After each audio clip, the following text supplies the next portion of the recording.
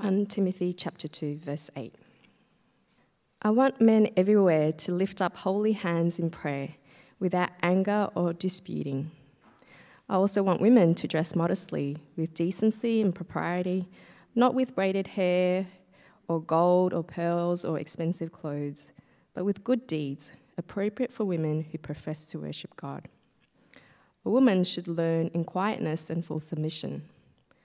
I do not permit a woman to teach or to have authority over a man. She must be silent. For Adam was formed first, then Eve, and Adam was not the one deceived. It was the woman who was deceived and became a sinner. But women will be saved through childbearing if they continue in faith, love, and holiness with propriety. This is the word of the Lord. Thank you, Cassie and Helen. You've come on an interesting Sunday. Now, if you're wondering why are we looking at this passage, it is because it's just where we're up to. We work consecutively through books of the Bible, chapter by chapter, verse by verse. It is our commitment to the Word of God. And so we don't skip difficult parts. And so that's what we're looking at today. And so if you're here for the first time, welcome. And it'll be an interesting time together. Now, let me just warn you, I'm going to give sufficient time for this passage because I want to deal with it and for us to think deeply about it and think rightly about it. And so just a warning, it's going to be a longer one, okay? It's going to be a longer one. Now, to keep you following along, you might like to make use of the outline on the inside of the bulletin. Well, let's pray once again. Gracious Heavenly Father, as we come to your word, we do trust that it is your word for us and it is good for us. And so help us understand as we are meant to understand it and what difference it makes to us now in life as a church family. And we pray this in the name of Jesus Christ, our King. Amen. Well, every once in a while, we do come across a part of Scripture that is very controversial, countercultural, not very politically correct, like this passage, and we balk at it. And I might even dare say some may even be embarrassed by it. Why is it in the Bible? And so when we come to a passage like this, it might be easier to just skip it. Let's not talk about it. Let's not discuss it. Let's not think about it. Let's just be hush-hush about it, especially something so controversial. But if you've been at our church for quite a while, you'll know that that is not our church. We are committed to the Word of God, and we will not skip the difficult parts, but we want to understand it rightly. We are a church committed to word-centered teaching. Because if this is indeed the Word of God for us, then it is good for us. The problem lies not in so much what God has said. The problem often lies with how we understand it, or how we misunderstand it, or perhaps even the cultural pressures around us, which is undeniably enormous and powerful. And so when we come to the Word of God, we need to be so conscious that we don't come critiquing God's Word by our standards or by the cultural standards, which is ever-changing and so fickle. But it is the Word of God that critiques us and our culture. We don't stand over the Word of God, but we sit under the Word of God. And so let me get us all just to reflect and to remember, however strong our personal convictions are, they should never override what God says. That is our commitment at this church. Now, having said that, before we dive into this passage, let me just set up the context again. Paul, the apostle, writing to Timothy, his young protege, but for their Ephesian churches. However, not just for them. It was meant to be circulated to the other churches in different areas. Hence, why it's in the Word of God, and it's made it down to us. And Paul's teaching so far has been there are false teachers, and we need to stop them. We need to get rid of them. Now, in this context, Paul tells us the reason for why he's writing. And so in chapter 3, Verse 15, Paul says, I have written so that you will know how people ought to conduct themselves in God's household, which is the church of the living God, the pillar and foundation of the truth. And so where does this passage apply? The context helps us see that. It is for the household of God, how we are to conduct ourselves in the household of God. And so we are not talking about the corporate world. Don't come with that on your mind. We're not talking about the local social club. We are talking about the household of God, the gathered people of God. And one expression of that gathering of the people of God is what happens every Sunday, just like now. So it is this context, the household of God. And so how are the people of God to conduct themselves? Well, firstly, there's a word to men. Paul has already spoken about prayer, and now he's telling men about prayer. Paul already said in verse 1, petitions, prayers, intercessions, and thanksgiving be made for everyone. But here Paul targets men. He's not saying that women are not to pray, of course not. But here he targets men.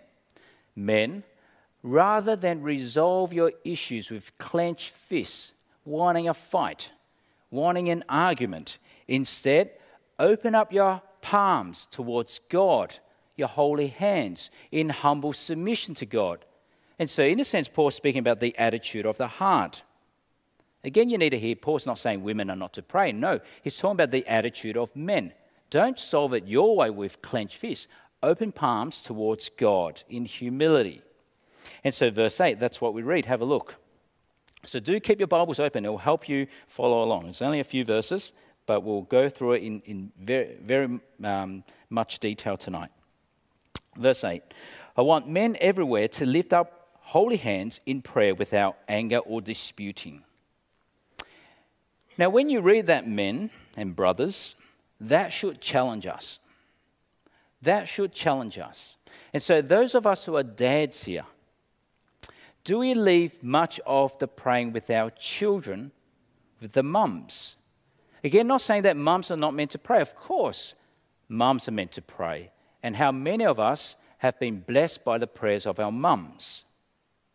Or the husbands amongst us?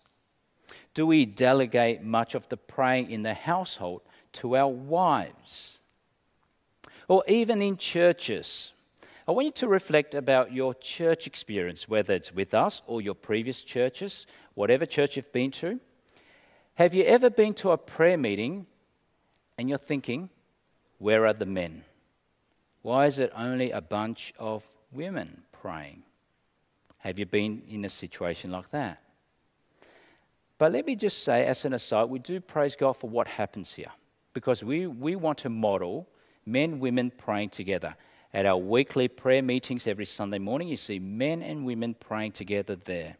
And it was also so encouraging just Thursday night when we had our prayer and praise night. But the first command to men, brothers, be known not for the power of your fist, not for the heat of your anger, but for the humility of your prayers. Be known for that. Now we turn to the women. Firstly, it is a word about beauty. Now, it's certainly not uncommon that body image back in the first century and also today is considered very important to women. Body image. But of course, not only just women. I don't want you hearing me say that. In fact, a little bit of research and you'll discover the makeup industry for men in Australia, it is huge. It is unbelievable. In fact, it's a bit shocking. 34% of millennial men in Australia are buying and using products. What do you call them? Moisturizers and mascara and all sorts of stuff we put on our faces. I won't make any more comments. If that is you, that's okay. But Paul's point here is for women to be so consciously aware. What I want to do is what pleases God, not people. I want to be focused on pleasing God, not people. And that's Paul's teaching to women. You see, how a lady dresses is really a mirror of her mind. Now, it applies to blokes as well, of course. And so, if I want to impress those around me, if I want to come to church and impress people by my wealth, I can do that by what I wear. I'll make sure I'll flaunt it. I'll have a lot of bling here and bling there. Or if I want to make a statement of rejection of authority, a statement of rebellion, a statement of my self-worth, I can do that by what I wear. And Paul is just saying here, don't be as the world is. Look at verse 9 now. I also want the women to dress modestly, with decency and propriety, not with braided hair or gold or pearls or expensive clothes. Now, Paul's not forbidding every jewelry or hairstyle or expensive clothes. He's not forbidding that. What he is saying is, don't adorn yourself with the things that impresses the world, but not God. And so dress modestly, with decency and propriety. Now, what's the principle of modesty? Now, how do you define that? How do you know what is modest?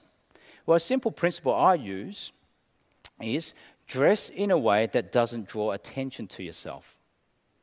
Hence, you always see me in blue so that I blend into the blue carpets and I just sort of like disappear.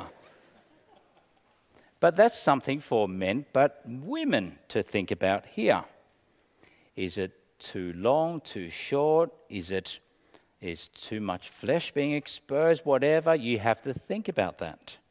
In fact, it has to be not just thought about, it has to be taught. If it's not taught to our younger ladies, we'll be influenced by the world. And you see, over the last few decades, it's changed. It's changed, hasn't it? So mothers here, we have to teach our daughters. Yvonne, I know she's spent some time with our daughter, Esther, talking to her about dignity and modesty. How are we meant to dress? And so instead of adorning yourself with outward beauty, adorn yourself with true beauty, which is consistent with your faith. And so verse 10, with good deeds, appropriate for women who profess to worship God. Now, it's how we've tried to teach our children. Now, we don't get it all right all the time. We make our mistakes as parents, of course. But how we've tried to teach this lesson is we use the word beauty less often to describe what they wear. Instead, we use the word beauty to describe their character. And so, Esther, we notice how you've been so serving and caring. That is beautiful. What you wear, that dress, who cares? No, when I say that. But we want to emphasize and highlight it is the character that we're interested in. And so, sisters, instead of being known for what impresses the world, be known for the beauty of your good works. It is how we are to conduct ourselves in the household of God. And now we move on. So that's two verses down. We've got a few more. But we'll spend a lot more time on the last few verses. Now we've got another word to women. Now this is one about learning. This is the imperative of this section. Women are to learn. It is a positive exhortation, rather than what was happening in the society back then. The Greek philosopher, one of them of the day, was teaching this is how women are to behave. The virtuous wives were to be hidden away, not even to make her own friends. She should just be content with her husband's friends. That was life. That was the culture. What Paul does here is he opens it up to all women. In the household of God, you are to learn alongside the men. The word of God is for you as well. And so both men and women learning together. And do you know what difference that made to Christian living and to society in the first few centuries. It shaped society because of the teachings of the Apostle Paul. In the first few centuries, what changed? Christian women enjoyed a substantially higher status in the church than what pagan women did in society. Christians elevated women and their status. For example, in the Roman world, it was unheard of what Paul taught about marriage. In the Roman world, the wives were the property of the husband. That was how it was thought and taught. What did the Apostle Paul say? In 1 Corinthians 7, Paul says, when you get married, husbands, your body belongs to your wife. That was unheard of. And your body, wives, belong to your husband. There is equality there. And so that changed society slowly. And because of the teachings of the Bible, there is now the dignity and worth of human life. There is equal value between men and women, boys and girls. Same value, worth in the eyes of God. And so what changed because of that? You don't kill baby girls. That was what happened in the Roman world. If a baby girl was born because they were seen as less important or less significant than boys, they were killed off. It was called female infanticide. It was commonplace and it was legal. The Christians came along and says, you don't do that. Boys, girls, both of equal worth and value before God. That's how society slowly changed. Or in the scriptures, we see, particularly in the book of Acts, the faithful service of women were encouraged. They were partners with the Apostle Paul, such as Phoebe the deacon, Priscilla, his missionary partner. Ministry and service amongst the women were encouraged and they were valued. And more than that, both men and women are co-heirs of the kingdom. In Galatians chapter 3, Paul says, there is neither Jew nor Greek, slave nor free, male nor female, for you are all one in Christ Jesus. And so that changed the early church, that changed society. There is a place for women, not only in the gathered assembly, but in the kingdom of God. Both men and women, equal in worth, in dignity, both made in the image of God, loved and cherished by Him, and equal recipients of salvation. You have to understand that. That is the teaching of the Word of God. It is what we must understand from God's perspective. However, Paul now teaches that though there is equality in our worth and dignity, it does not do away with God-ordained gender distinctions or functional differences. Men and women are equal, but different. And those differences are good and are meant to be embraced. And so there is a proper way in which men and women are to conduct themselves in the household of God. And now Paul says that. Verse 11, have a look. A woman should learn, that is the imperative there, in quietness and full submission. Now, what did he mean? Let me make 3 points. Firstly, it does not mean all women are to submit to all men in every place and all the time. No, that is not what it's teaching. And so don't just discard this passage away yet. That is not what it's teaching. It is specific to the church context, which includes, in fact, not just women, but the vast majority of men as well. Women and the vast majority of men are to submit and to learn together, submitting to the recognized authoritative teacher of the Word of God, to the recognized authoritative teaching of the Word of God by some men, only some, namely the elders. And that's what we'll consider next week when we get to chapter 3. So that's the first point. The second one, quietly does not mean silence. It's in fact the same word that was used in verse 2 for men and women, that we may lead quiet lives. Is that quietness, that instead of being disruptive and rebellious, it is that quiet life. And it doesn't mean silence, because we can see from 1 Corinthians 11, women were to pray in the public gatherings and even prophesy in the public gatherings.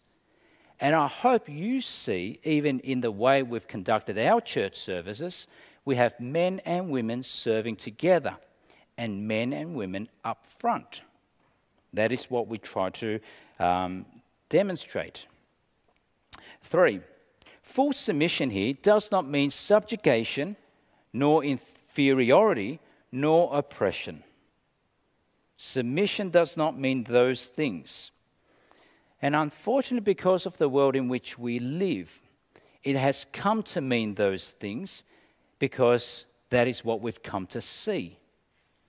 And we see how authority has been abused over and over again, and it is horrible and it is wrong. But we need to see this God's way.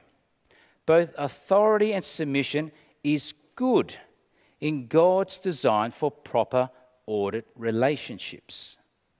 And so let's consider it in turn. What does biblical authority look like? Biblical authority is one of responsibility and service. It is not lording over. It is not chauvinism. It is not authoritarianism, nor is it about superiority. That's not biblical authority. Consider Jesus Christ himself.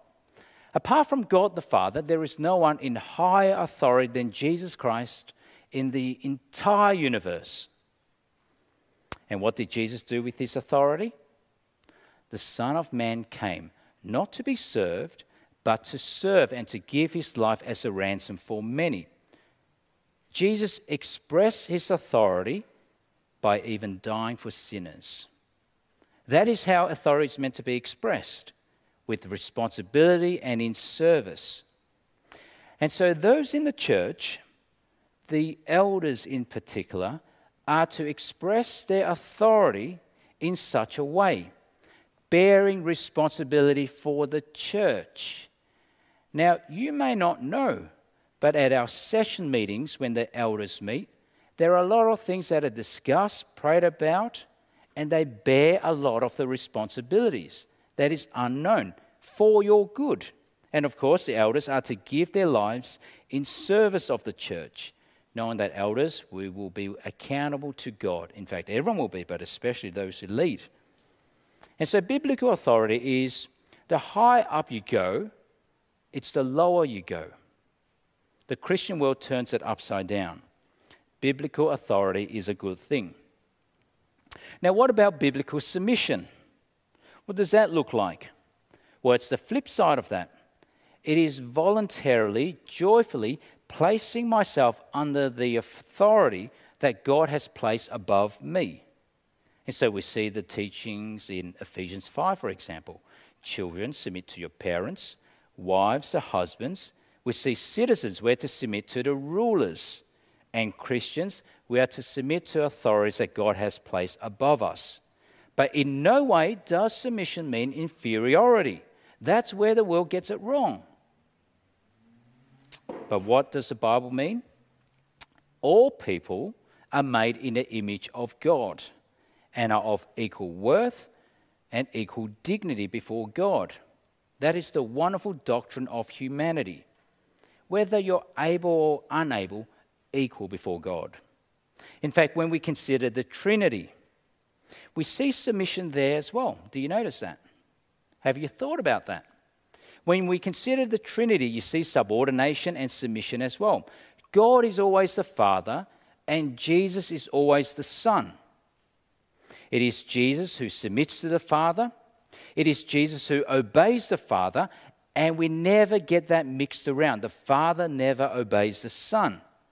Never once did Jesus go to God the Father and say, I don't like the idea of submitting to you.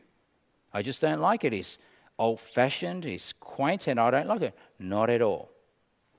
But did the submission of Jesus, make him in any way inferior to God the Father?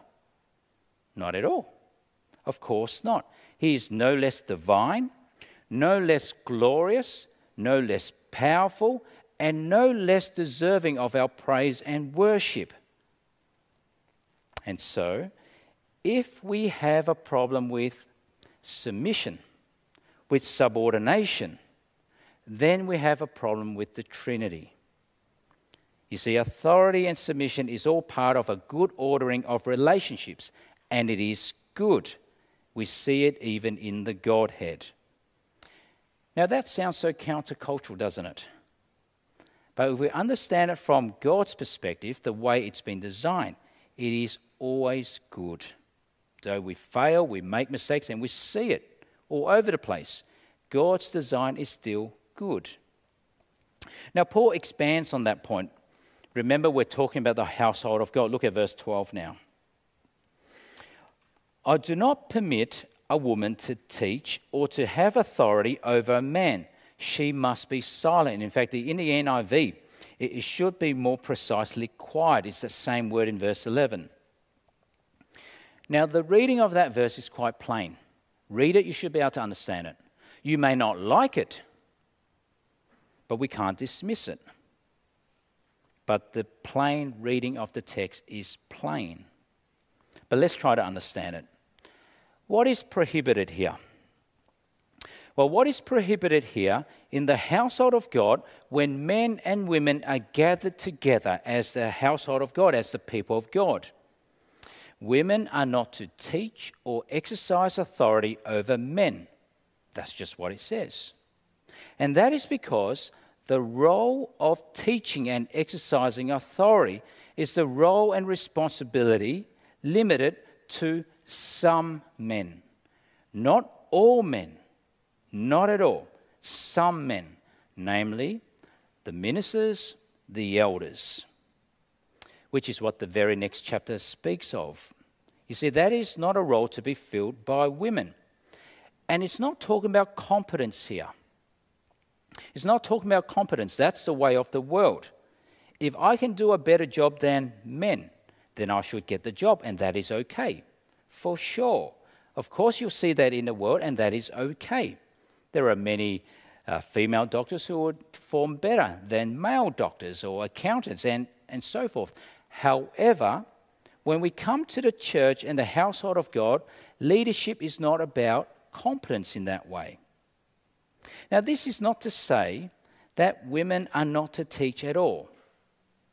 I don't want you to hear that. Of course not.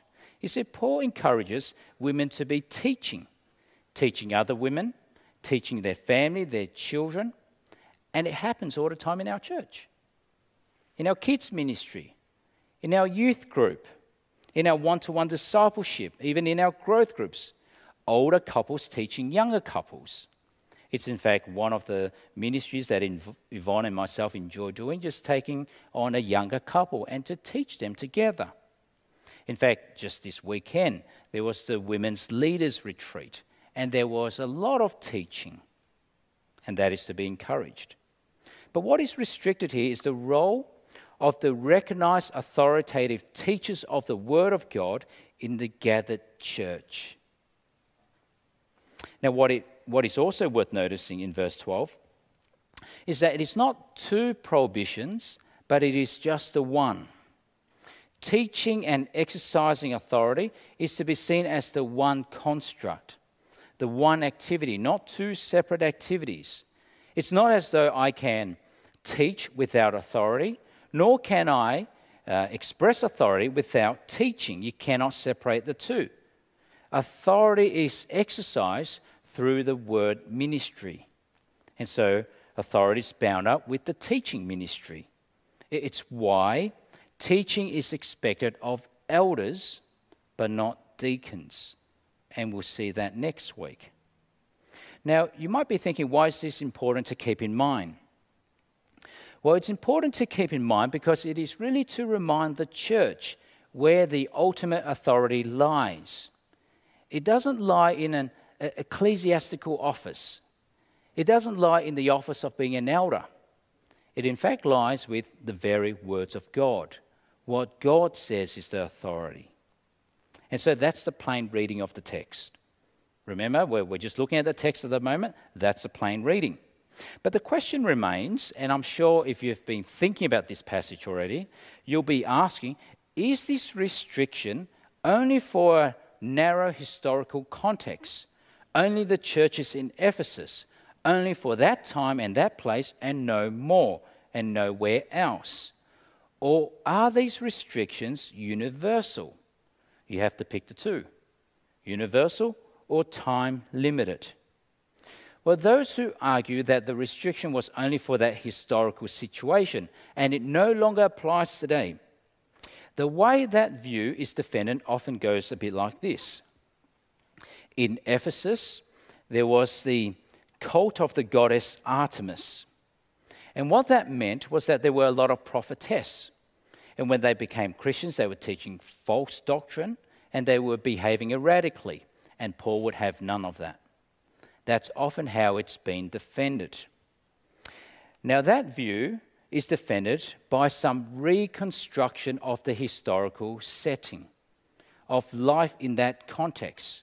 You defend that view by working out what life was like, and you reconstruct that picture.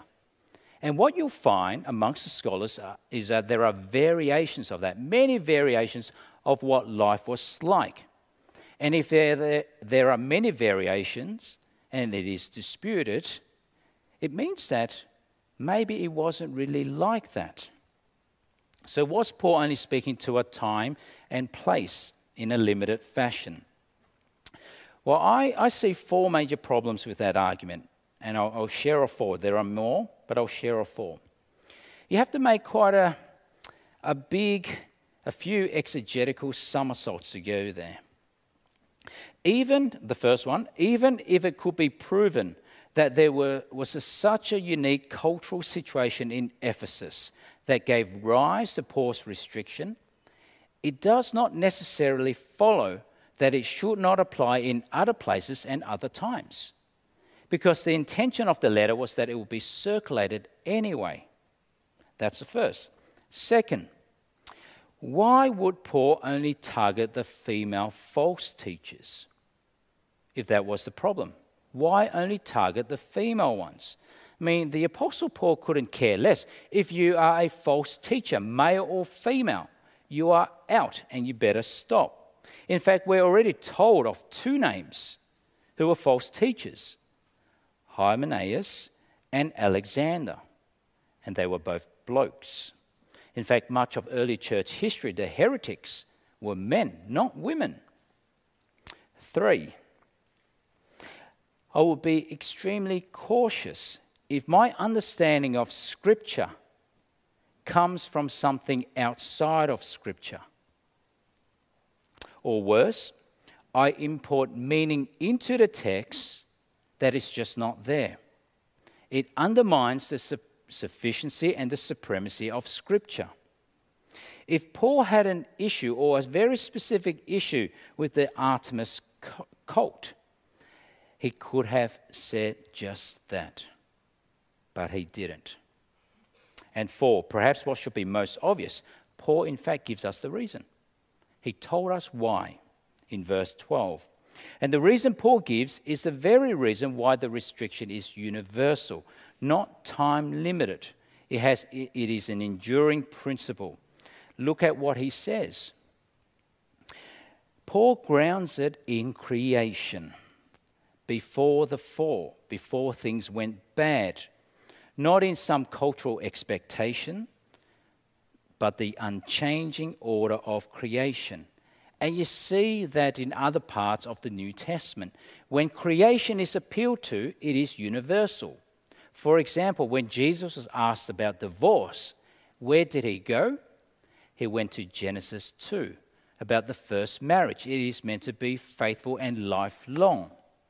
Or when the Apostle Paul, he arcs back to creation, it is because he's appealing to some universal timeless principle. And that's what he does here. Look at verses 13 and 14 now.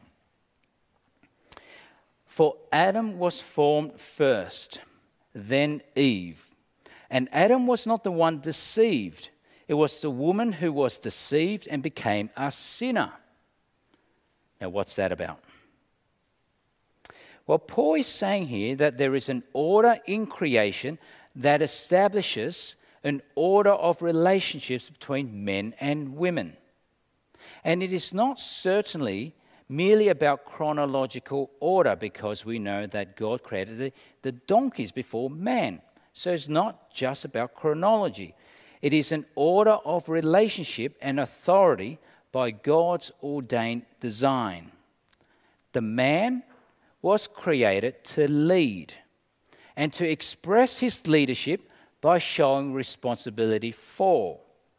And the woman was made from him to be his helper in the work of creation. Again, both equal in dignity and worth, but different in roles and responsibilities. And those differences are good and are to be embraced. And how was it that the order in creation, how was that disrupted? Well, what you find in Genesis is that it was meant to look like this. God up the top as Lord and King over all, over Adam and Eve, over humanity. And within humanity, there is an order between male and female, but together as humanity to rule over the animal kingdom. Now the serpent, he was very, very cunning. He deceived Eve, not Adam. And there's a reason why he deceived Eve and not Adam. Why? Because the serpent was turning God's order upside down. God's order of authority, of leadership, of responsibility upside down. He places himself up top. And he disrupts the order between male and female, man and woman, and places God down the bottom. Now, that does not absolve Adam of his guilt. Not at all. He was guilty for sure. He was standing there right next to Eve. In fact, Paul assigned primary responsibility for sin to Adam. But what happened? What was the problem? Adam should have done something about it. He was standing there. But what did he do? He took the back seat when he should have led. And Eve took the front seat when she should have been led. And so she was deceived, not Adam. Now we need to be careful when we look at this verse that we don't go beyond the text and say any more than what the text is saying. We're not told the reasons for why she was deceived. We're not told because she was more gullible or anything like that, and we do not want to say that. Let's not go beyond the text. All Paul was doing in this verse was rehearsing what happened in the fall, when the order of responsibility was reversed or tampered with. Adam abrogating his leadership, Eve assuming a leadership that was not hers. It led to disastrous effects. And that is why Paul was here reaffirming the order of relationships that is meant to be seen in the household of God. There was something embedded within creation, the creation order that mandates a complementary relationship. Men are to lead sacrificially, lovingly. You bear responsibility. You don't run away from your responsibility. And women, you learn willingly, submissively to those God has entrusted over you in the Lord. In fact, we are meant to see this in also the family unit. We see it in Ephesians 5 between husbands and wives.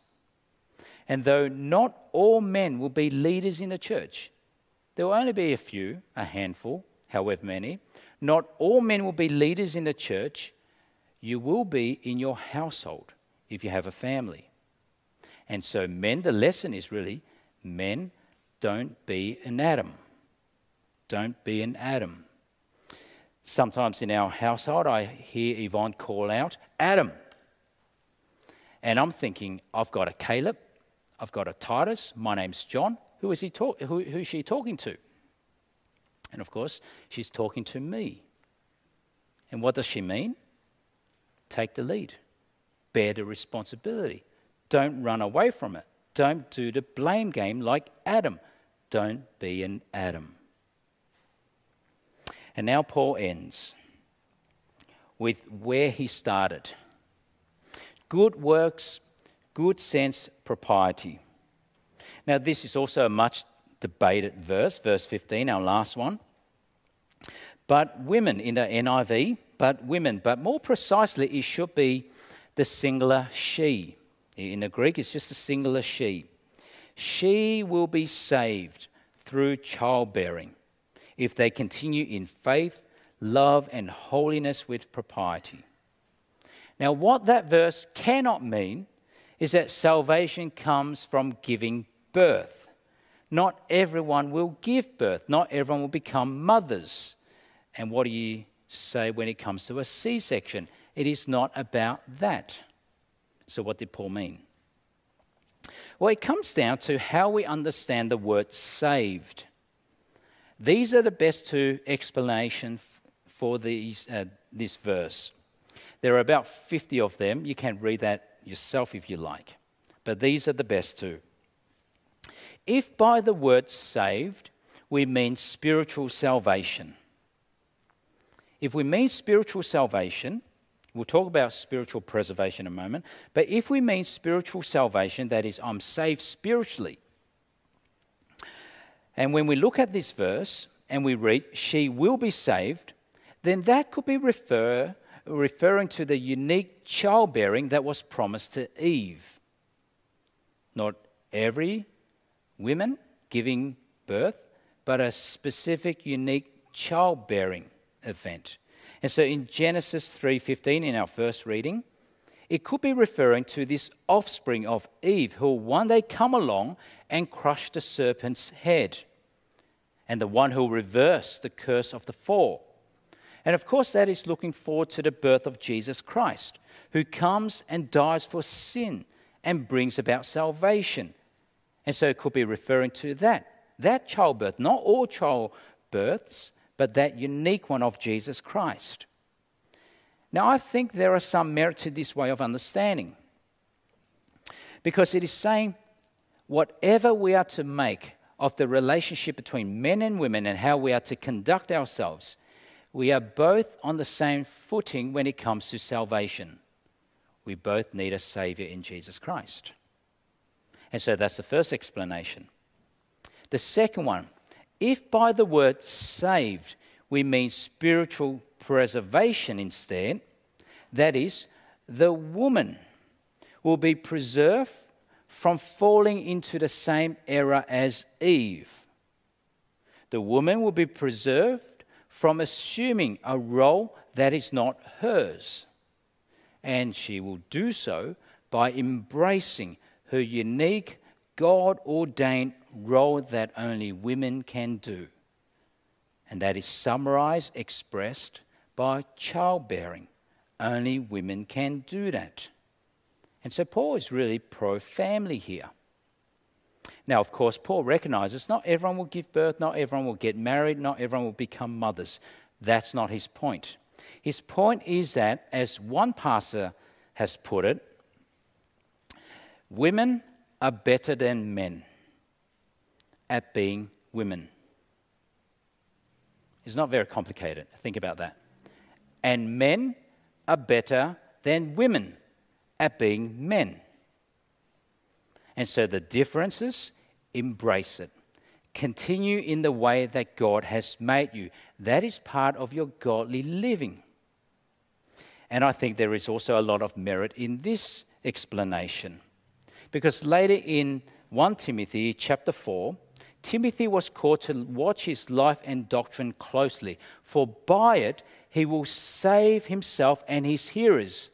Now, the word save there is that spiritual preservation. He'll be preserved. His life and his hearers' lives will be preserved, and they won't fall away. And so they're the two best explanations out there, and I go from one to the other. I reckon they're both good, but one of them is probably true. But of course, what does this mean for us? what difference does this lesson here mean for our church? Well, I think the main problem with such a passage that sounds so controversial and countercultural, the problem is not so much exegetical, what it means. I think that is plain. The difficulty is practical. What does it look like in practice? And I think what we need to do is at least hear from this that men and women have a place in the service of God and in honouring God. Though there are different roles and responsibilities, they are good together, complementing one another.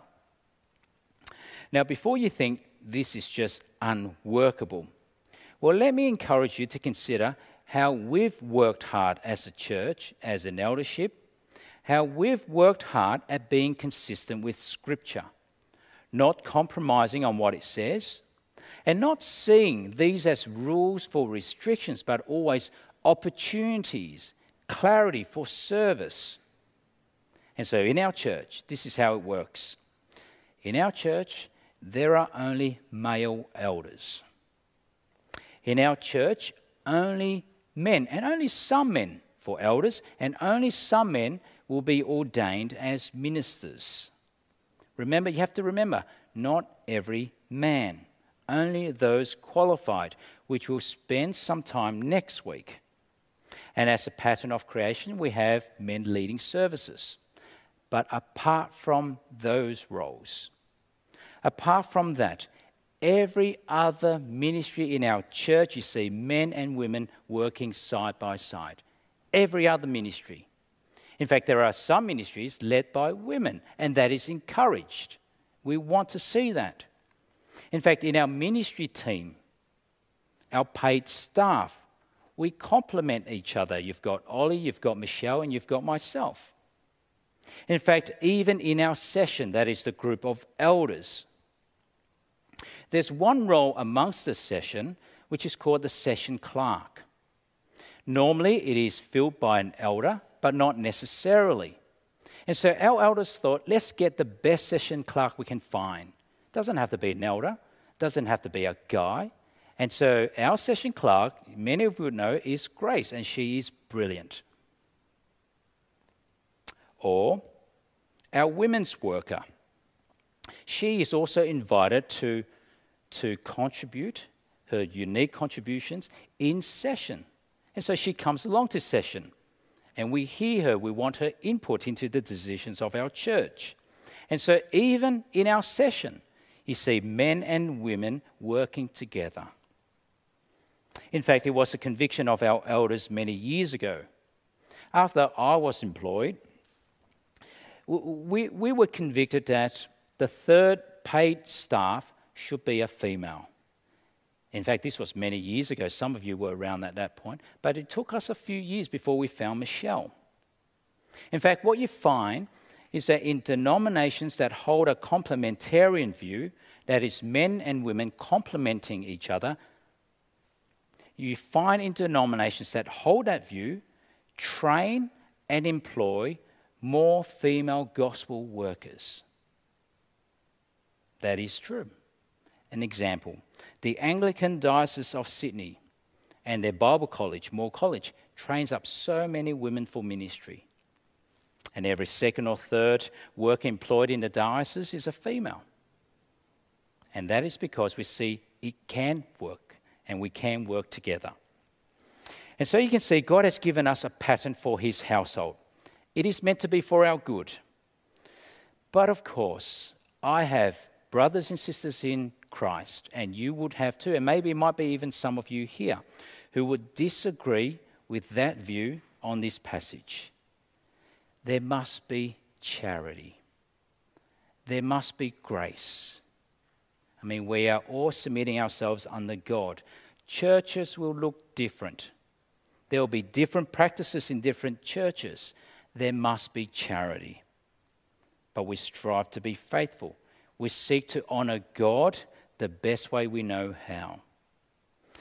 And so finally, wherever you serve, and I do hope and encourage all of us are serving in some way, in this church, outside of this church, with each other, for each other, we have to remember that our service is not about our worth. That is fixed. Our service is not about our status. We are not like how the world functions. The higher up you go, it means the lower you go. Authority, if you have any, it is not a lording over, but it is one of responsibility and service. And so men, I mean, many of you are still very young men, but you need to put into practice already. You need to put into practice. That is, don't be an Adam and run away from your responsibilities at home or at church. Men, don't be an Adam. Otherwise, you'll show yourself unreliable, untrustworthy. Be men of prayer. Women, serve embracing how God has made you. Plenty of opportunities to serve, to teach, to build up the household of God, and to honour your Father in heaven. And so, my final word to all of us, let us strive to do this well together. Amen. Let's pray. Gracious Heavenly Father, we know that though these words might sound hard to us, but we know that you intended for good, that we might order our relationships the way you have ordained. But we know, Lord, we make mistakes, we fail, and we do thank you for Jesus Christ, for in him we are forgiven. But help us, Lord, to honour you the way you have made us, to embrace how you have made us, and to serve you wholeheartedly. We pray this in Jesus' name. Amen.